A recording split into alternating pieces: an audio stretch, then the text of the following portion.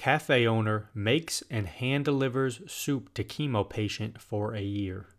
Cafe owner Juan Carlos makes fresh soup in the morning and delivers it to a man undergoing chemo who lives down the street.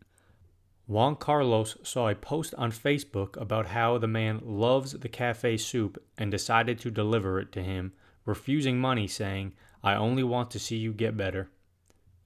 Story found via Good News Movement.